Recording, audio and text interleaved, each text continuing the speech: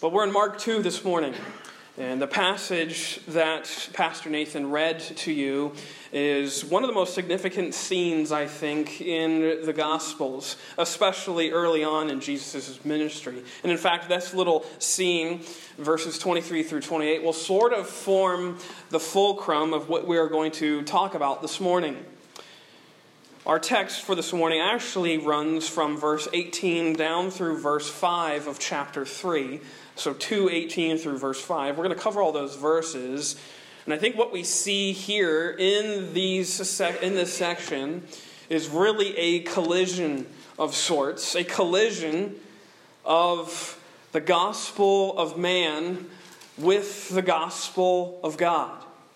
There's two separate gospels that are made to collide, and what happens is extremely significant for us. But let me begin by asking you this question. That what do you think, imagine in your minds, what would happen, what would life for us look like if Satan had control? If Satan took over our city, our towns, what would life look like? I think our natural imagination, our normal thoughts would run to something entirely hellish and dark. A place full of nudity and violence and alcohol, and all of those things flood the street corners on every single street. But I think, actually, Satan's reign would look a lot different than that.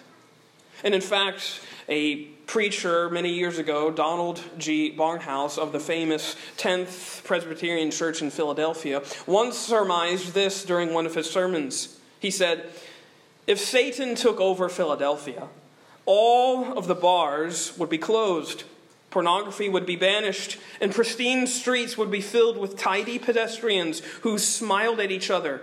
There would be no swearing. The children would say, 'Yes, sir,' and 'No, ma'am.' And the churches would be full every Sunday where Christ is not preached." That's Satan's reign. It's a reign and a life in which Christ is not proclaimed. He is okay with you coming to church so long as you are being told about yourself or being told about someone else other than Jesus. His scheme, the devil's scheme, keep this in mind, is not to annihilate the gospel, because he knows he cannot do that. He cannot annihilate what Jesus has done, but you know what he can do? He can adulterate what Jesus has done. And he does that by clouding the truth of Jesus Christ and marring it and muddying it and mixing it with error. This is Satan's scheme, to mix the truth of the gospel with a little bit of error. And just that little bit can ruin all of the truth. Paul calls him in 2 Corinthians chapter 11, the angel of light. This is our enemy.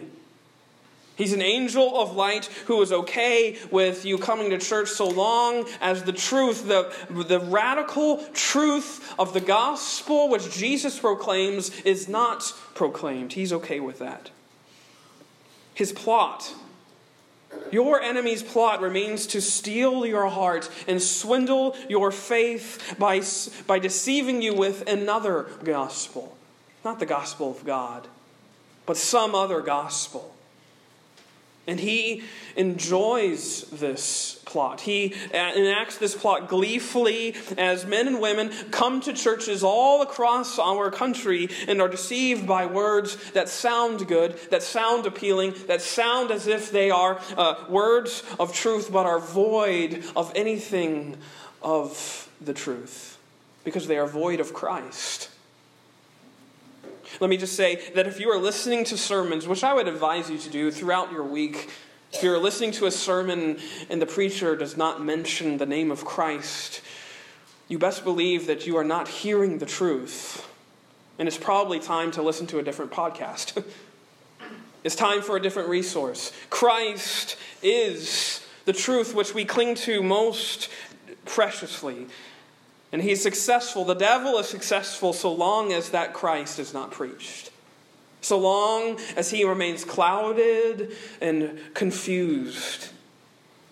And the greatest danger, I would say, the greatest danger is just that very reality. The reality that God's gospel, the enemies of God's gospel, and the greatest dangers to God's gospel are not these anti-gospels that are outside of the church. They are the counterfeit gospels that exist within the church. Gospels that make no room for Jesus, the Savior. They are entirely inundated with making our lives better, changing our fates, and giving us better ways to live. But that is not the gospel. And such is why Mark, here at the beginning of this book, he starts it out by proclaiming the beginning of the gospel of Jesus Christ, the Son of God. He's affirming right from the outset, as we have seen, that there is no other gospel when it comes down to it. In the final analysis, this is the only piece of good news. All the other things that go around claiming they are the good news are not in any way good. This, Mark is saying, this is the good news. This is the gospel. And here in our text this morning, he brings all of those false gospels into collision with this gospel of God. Those false ideologies and false religions of man come into conflict when Jesus, the Christ, the unexpected Savior, comes and starts declaring the gospel of the kingdom. And here this morning we have 3 separate scenes in which we see that collision before us. Look at verses 18 through 22 this morning. Here we have a collision of celebration over ceremony. Celebration over ceremony. Look at it again. Verse 18 of chapter 2. And the disciples of John and of the Pharisees used to fast. And they come and say unto him, Why do the disciples of John and of the Pharisees fast, but thy disciples fast not? And Jesus said unto them, Can the children of the bride chamber fast while the bridegroom is with them? As long as they have the bridegroom with them, they cannot fast. But the days will come when the bridegroom shall be taken away from them, and then shall they fast in those days. Jesus here is confronted by 2 groups of disciples, the disciples of the Pharisees and the disciples of John the Baptist. They come up to him and they confront Jesus himself over his apparent disregard of this rite of ceremonial fasting. Why are you not going along with the rules and the traditions of the day, Jesus? You are claiming to be a devout religious man, but you are not following our religious traditions. You are not fasting. These Pharisees are here questioning the devoutness and the seriousness with which Jesus conducted his ministry very early on. They couldn't be possibly as devout as we are. We are fasting, yes, twice a week, the Pharisees would claim. They were adhering to rigorous religion, and this was a point of pride for the Pharisees.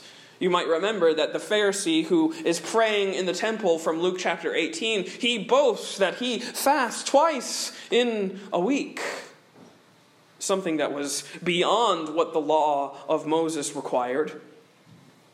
They were boasting in their fasting. They're coming up to Jesus and saying, Why are your disciples not as religious as we are? And Jesus answers them. I love his response. He says, Can the children of the bride chamber fast while the bride is with them? He is referencing actually a very thing that John the Baptist has already claimed about Jesus at this time.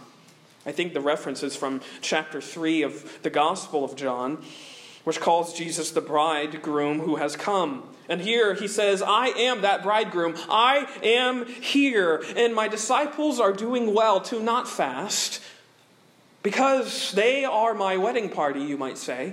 And what is the job of any good wedding party? Joy.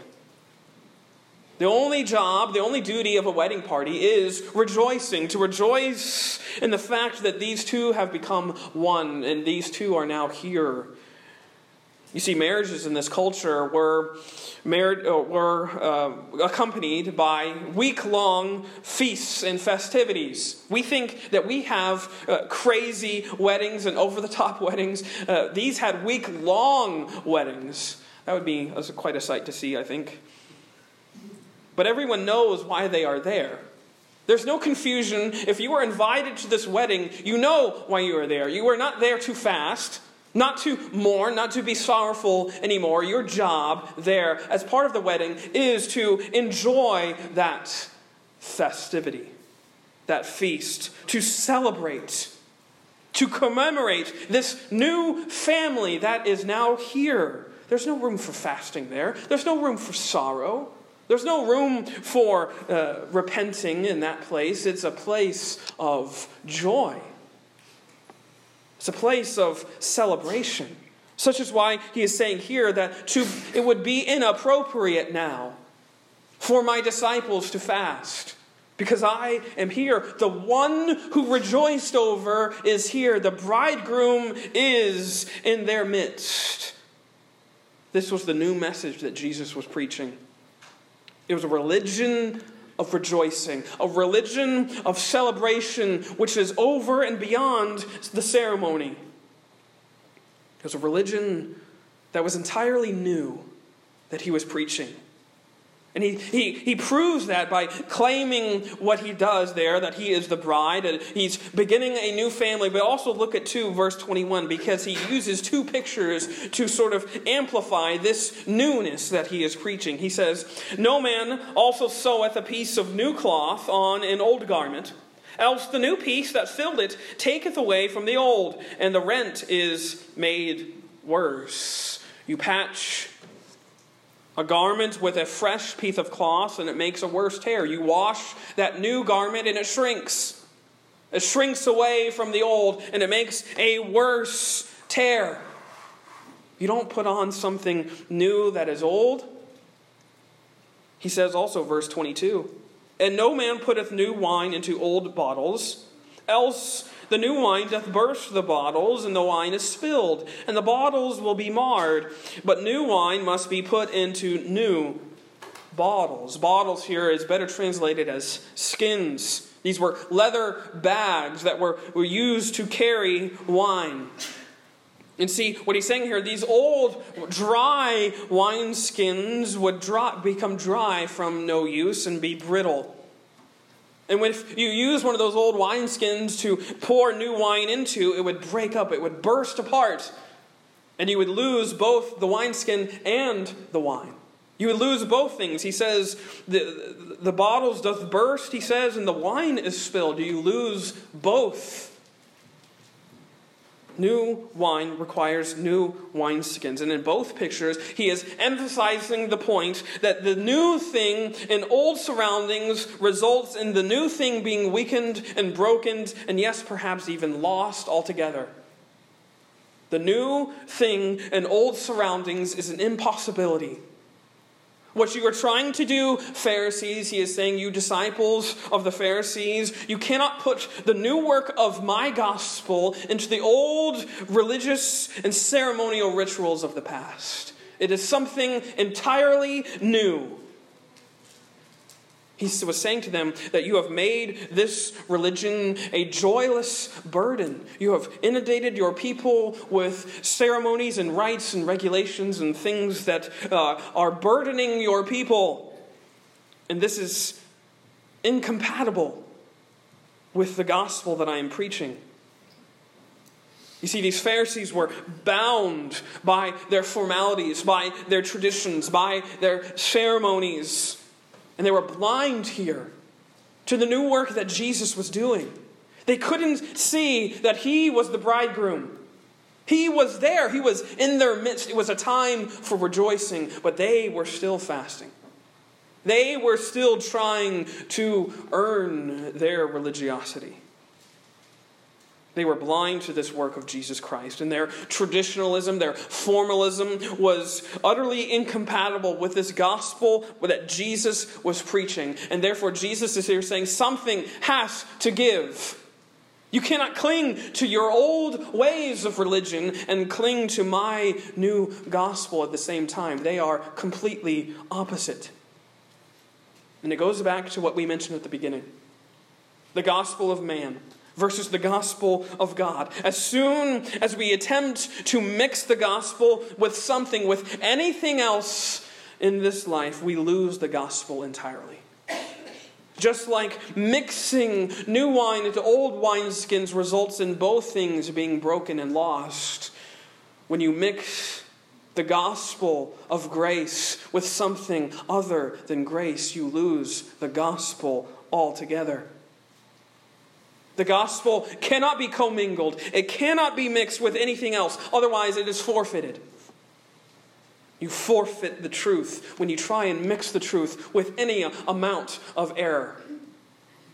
Such is why Jesus here is adamant about his message of newness being received in a new way. He says here, it looks like a new family. It looks like an entirely new garment. We're not patching up the old. As he says in Isaiah 61, we are giving you a new robe of righteousness. And here, new skins entirely. It is entirely new because it is entirely of mercy. It's a religion of celebration over and beyond the ceremony. But look next too at this pivotal scene in verse 23. Here we have the next collision, you might say. It's the collision of rest over regulation. Look at it.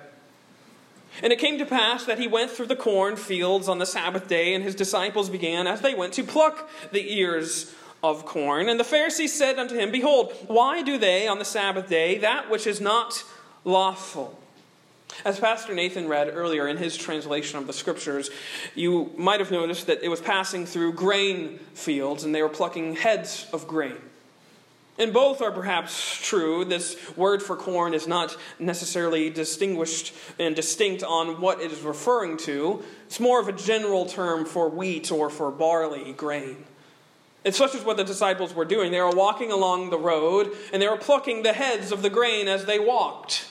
We read elsewhere in Luke 6 that as they walked, they would pluck these heads and grind them in their hands and begin to eat. They were rubbing these heads of grain in their hands and eating. They were satisfying themselves and getting their sustenance. And it just so happened to be on the Sabbath. And the Pharisees noticed this. The Pharisees noticed what was happening. And to them, they were breaking the laws of the Sabbath. They were taking exception at something that Jesus and the disciples were doing. And they come up to them and say, Why are you breaking the Sabbath? You might be thinking, what are they really doing? Well, to them, to the Pharisees, they weren't just plucking. They were plucking and grinding and eating. And therefore, they were, quote, harvesting. And harvesting on the Sabbath would be akin to working, which is something that is strictly prohibited on the Sabbath. To them, they were breaking the law. They weren't adhering to the regulations of their religion. They weren't resting. They were working. They were working on a day which was supposed to be a cease from working. And it is true that Moses prohibited work on the Sabbath. You can read that in Exodus chapter 20. But it's not really specific on what that entails. And therefore, with that specificity, the Pharisees have now come in and tried to expound and give specifics on what Moses really meant. They elaborated on what did and didn't count as work, and that's why, if you read some of those old Pharisaical traditions, there were over 39 groupings of regulations which you were not allowed to do on the Sabbath, including how many steps you could travel before those steps counted as work. You see, the Pharisees here were seeing themselves as the arbiters of religion. You, Jesus, and your disciples, you're breaking the law. We know the law. We are inundated with its regulations, and you are here breaking them. But in reality, they were just putting the traditions of themselves on equal standing with divine law. And here Jesus tells them that. Look at what he says in verse 25. And he said unto them, have ye never read? I love that phrase. You have to see the sarcasm of Jesus come through here. He is throwing the book of the law right back in their face. He is telling people, these religious experts so-called, he is throwing the fact that they didn't really know their Bibles. Have you never read of what David did? Do you forget your history, he is saying? What David did when he had need and was an hungered, he and they that were with him. How he went into the house of God, into the temple in the days of Abiathar, the high priest, and did eat the showbread, which is not lawful to eat but for the priests, and gave also to them that were with him. He's referencing a story from 1 Samuel chapter 21, which in David and his men come in, and they are in a time of crises. In a time of great, great need. And they are made able to eat the showbread, the holy bread of the temple. And the letter of the law would see this as a violation of it. They would see it just as these disciples who were harvesting, they were breaking the law. They were breaking the holy law of God. But Jesus says this is precisely the spirit of the law that you have been blind to. Because just as here, as these disciples are plucking and eating, and just as there, and when David and his men ate, the preserving of human life is more important than religious ritual. It says the Sabbath was made for man. It was for his good. The law was made for man's good, but you have seen the letter of the law and the regulation of the law and been blinded by that. You see, Jesus here is saying, as he says there in verse 27, the Sabbath was made for man, and not man for the Sabbath. Therefore the Son of Man is Lord also of the Sabbath. Yes, the law has told us to rest on this day, the day of rest on the Sabbath. And that is a gift of God in his grace to us. It's a gift from the Creator. But see, here Jesus is showing and revealing that they were working so hard to rest that they were nullifying the rest. They were working so hard by adhering to all the regulations that they weren't resting at all. They were actually, in fact, working. You've missed the point, Pharisees. You've missed the point by turning this day of rest into another system of regulation and righteousness. You've turned it into another way, another sort of straitjacket, another sort of shackle by which you have inundated the religious people of this day. You've turned it into another way in which you have usurped the place of God. Such is why here he is getting them to see in this much needed conflict that he is the Sabbath Lord, not they. They aren't the arbiters of the Sabbath, Jesus is. He says, therefore, the Son of Man is Lord also of the Sabbath. I am God. I am the Creator. I'm the one who made the worlds and, yes, declared on the seventh day it'd be a day of rest, a day of Sabbath. I am the one who is there at the beginning. I am the one who says what can and cannot be done on this day. He is the author of the Sabbath, and he has authority over it. And he, as the Lord of this day, he is the one that should have been getting the attention and should have been getting the glory for it. Such is what the rest and the reflection were made to point us to this Lord of the Sabbath.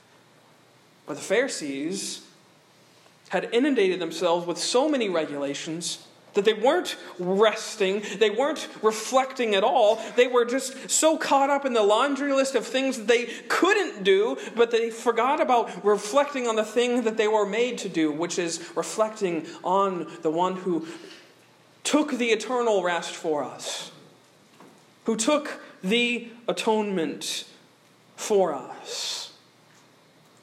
You see in verse 20, back at that previous scene, he says, and then shall they fast in those days. When the bridegroom is taken from them, it's a small hint at the crucifixion. At the day when the bridegroom, Jesus, is taken from us, there will be a moment of weeping and fasting. But he says that that's not the end, because I am Lord of the Sabbath. These Pharisees were grieved at the actions of these disciples, and their focus was on themselves. They were not concerned about what the Sabbath meant, what the Sabbath represented, only that their traditions were upheld. They were only concerned that they were the ones that were to be seen as the religious experts, that their regulations weren't broken. But as they found faith in their tradition, they were revealing what their gospel really was. It wasn't a gospel at all. It was actually a religion of legalism, a religion of self-sufficiency, a religion which was so focused on themselves that they had no room for their Savior. This is what legalism is, by the way. It's a false gospel. It's a false gospel of self-sufficiency that believes that God's eternal, holy law is actually keepable. We can do it. We can fulfill all the jots and tittles and small points of the law. We don't need God. We don't need a Savior. We don't need a law keeper. I am good enough to keep it. I am good enough to fulfill it. If the law was keepable, if the law was fulfillable by us, where is the room for Jesus? There's no room there. If you are adhering to a keepable, fulfillable religion, there is no point of the Messiah coming and dying for you who cannot keep this law. Such is what Jesus is trying to get them to see. And that moves us into the next scene. Look at verse 1 of chapter 3. We have our last sort of collision here in this section. A collision of mercy over minutia. Look what he says. And he entered again into the synagogue, and there was a man there, which had a withered hand. Here again we find Jesus teaching in the place that he often loved to do, in the synagogue, in the place of worship. And a man with a withered, atrophied, a hand with shrunken muscles, he comes up to him and approaches him. But look at what's going on. And they, the same they that were approaching and talking with Jesus in the previous scenes, they watched him whether he would heal him on the Sabbath day, that they might accuse him. They're setting Jesus up, so to speak. Perhaps that they put this man at the front of the synagogue so Jesus would have to see him. Who knows? But these Pharisees now are spying on Jesus. Let's see if we can catch him. Let's see if we can catch him in the act. Their intentions are entirely malicious. They're seeking to discredit and invalidate Jesus' entire claims in ministry. But I love the fact that, yes, Jesus is God. He knows exactly what they're up to. Look at the next verse. It says to us, and he saith, that is Christ, saith unto the man which had the withered hand, stand forth. He knows what the Pharisees are trying to do. They're trying to set Jesus up to see if he would break the law again in the synagogue. He's aware of it. He's aware of the espionage mission going on by these Pharisees. And he doesn't go into the shadows. He doesn't go around the corner and try and fix this man. He brings him into greater spotlight. You see that? He says, stand forth. Come forward. He's teaching, come before me. Everyone now sees what's going to happen. He brings everything into light. He's drawing attention to himself. He's unafraid of what the Pharisees could or might do. And here again, watch what he does. And he saith unto them, is it lawful to do good on the Sabbath, or to do evil? To save lives, or to kill? But they held their peace. And when he had looked round about them with anger, being grieved for the hardness of their hearts, he saith unto the man, stretch forth thine hand. And he stretched it out, and his hand was restored whole as the other. Adhering to the letter, to the minutiae, the small points of the law would be to leave this man with a withered hand just as he is. That would be to do evil. The letter of the law is meant to point to the good of man, and you have made it a burden, he is saying. You have made it into something which wields death. But that's not the spirit of the law, which is the good of man, which ought to be to save this life. To heal it, it ought to be an act of mercy. And the implication here is that the Pharisees would rather their traditions be remained intact rather than this man experience healing. Can you imagine? Can you imagine the scene in which Jesus sees this? He knows the hearts of these Pharisees, and that is why it says in that verse that he is grieved with holy anger at the hardness of their hearts. That they are clinging so tightly to their religiosity, they can't see that he is a God of mercy and that their religion ought to be a religion of mercy. They are so caught up. Their hearts are so calloused and blind and hardened, they couldn't see the goodness of Jesus' good news. They had made no room for Jesus. There was no room for Christ in their religion of formalism. And this is the gospel of the Pharisees. It was a gospel of ceremony and minutia and regulation. It was a gospel of the self, a gospel of man. And yes, we might even say it is a gospel of Satan. Because he has no room for Jesus. Has no Christ in it. It's a gospel of selfishness, of self-sufficiency, of self-salvation, that I am good enough to keep the law, and I am the arbiter of the law, therefore I don't need a law keeper.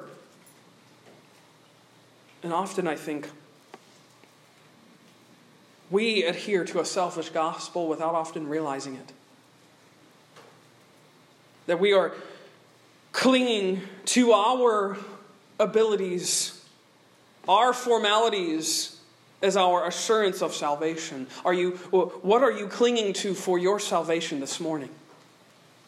To your heritage, to your traditions, to your family, to your formalism, to your legalism, to your religion itself? Or are you clinging to the bridegroom? Are you clinging to the Savior? This message is for us too, that his message, his gospel, is entirely new and different and unexpected because it announces all of the rest and all of the mercy that we so crave for our entire lives is completely given to us by mercy. And this is why we celebrate. This is why we rejoice, because at this wedding we are given the ultimate parting gift. Himself. We, the wedding party, are given the ultimate gift, the groom himself. He gives himself to us, we who are his bride.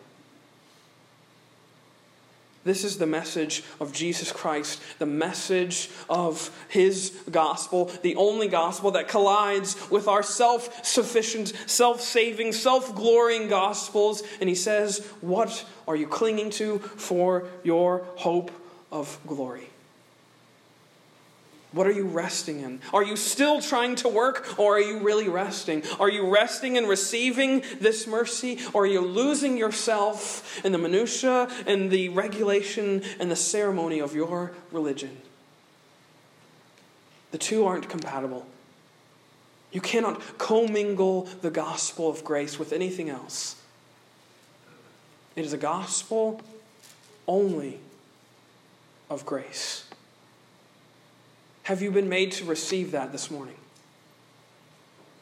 Let's bow our heads and close our eyes.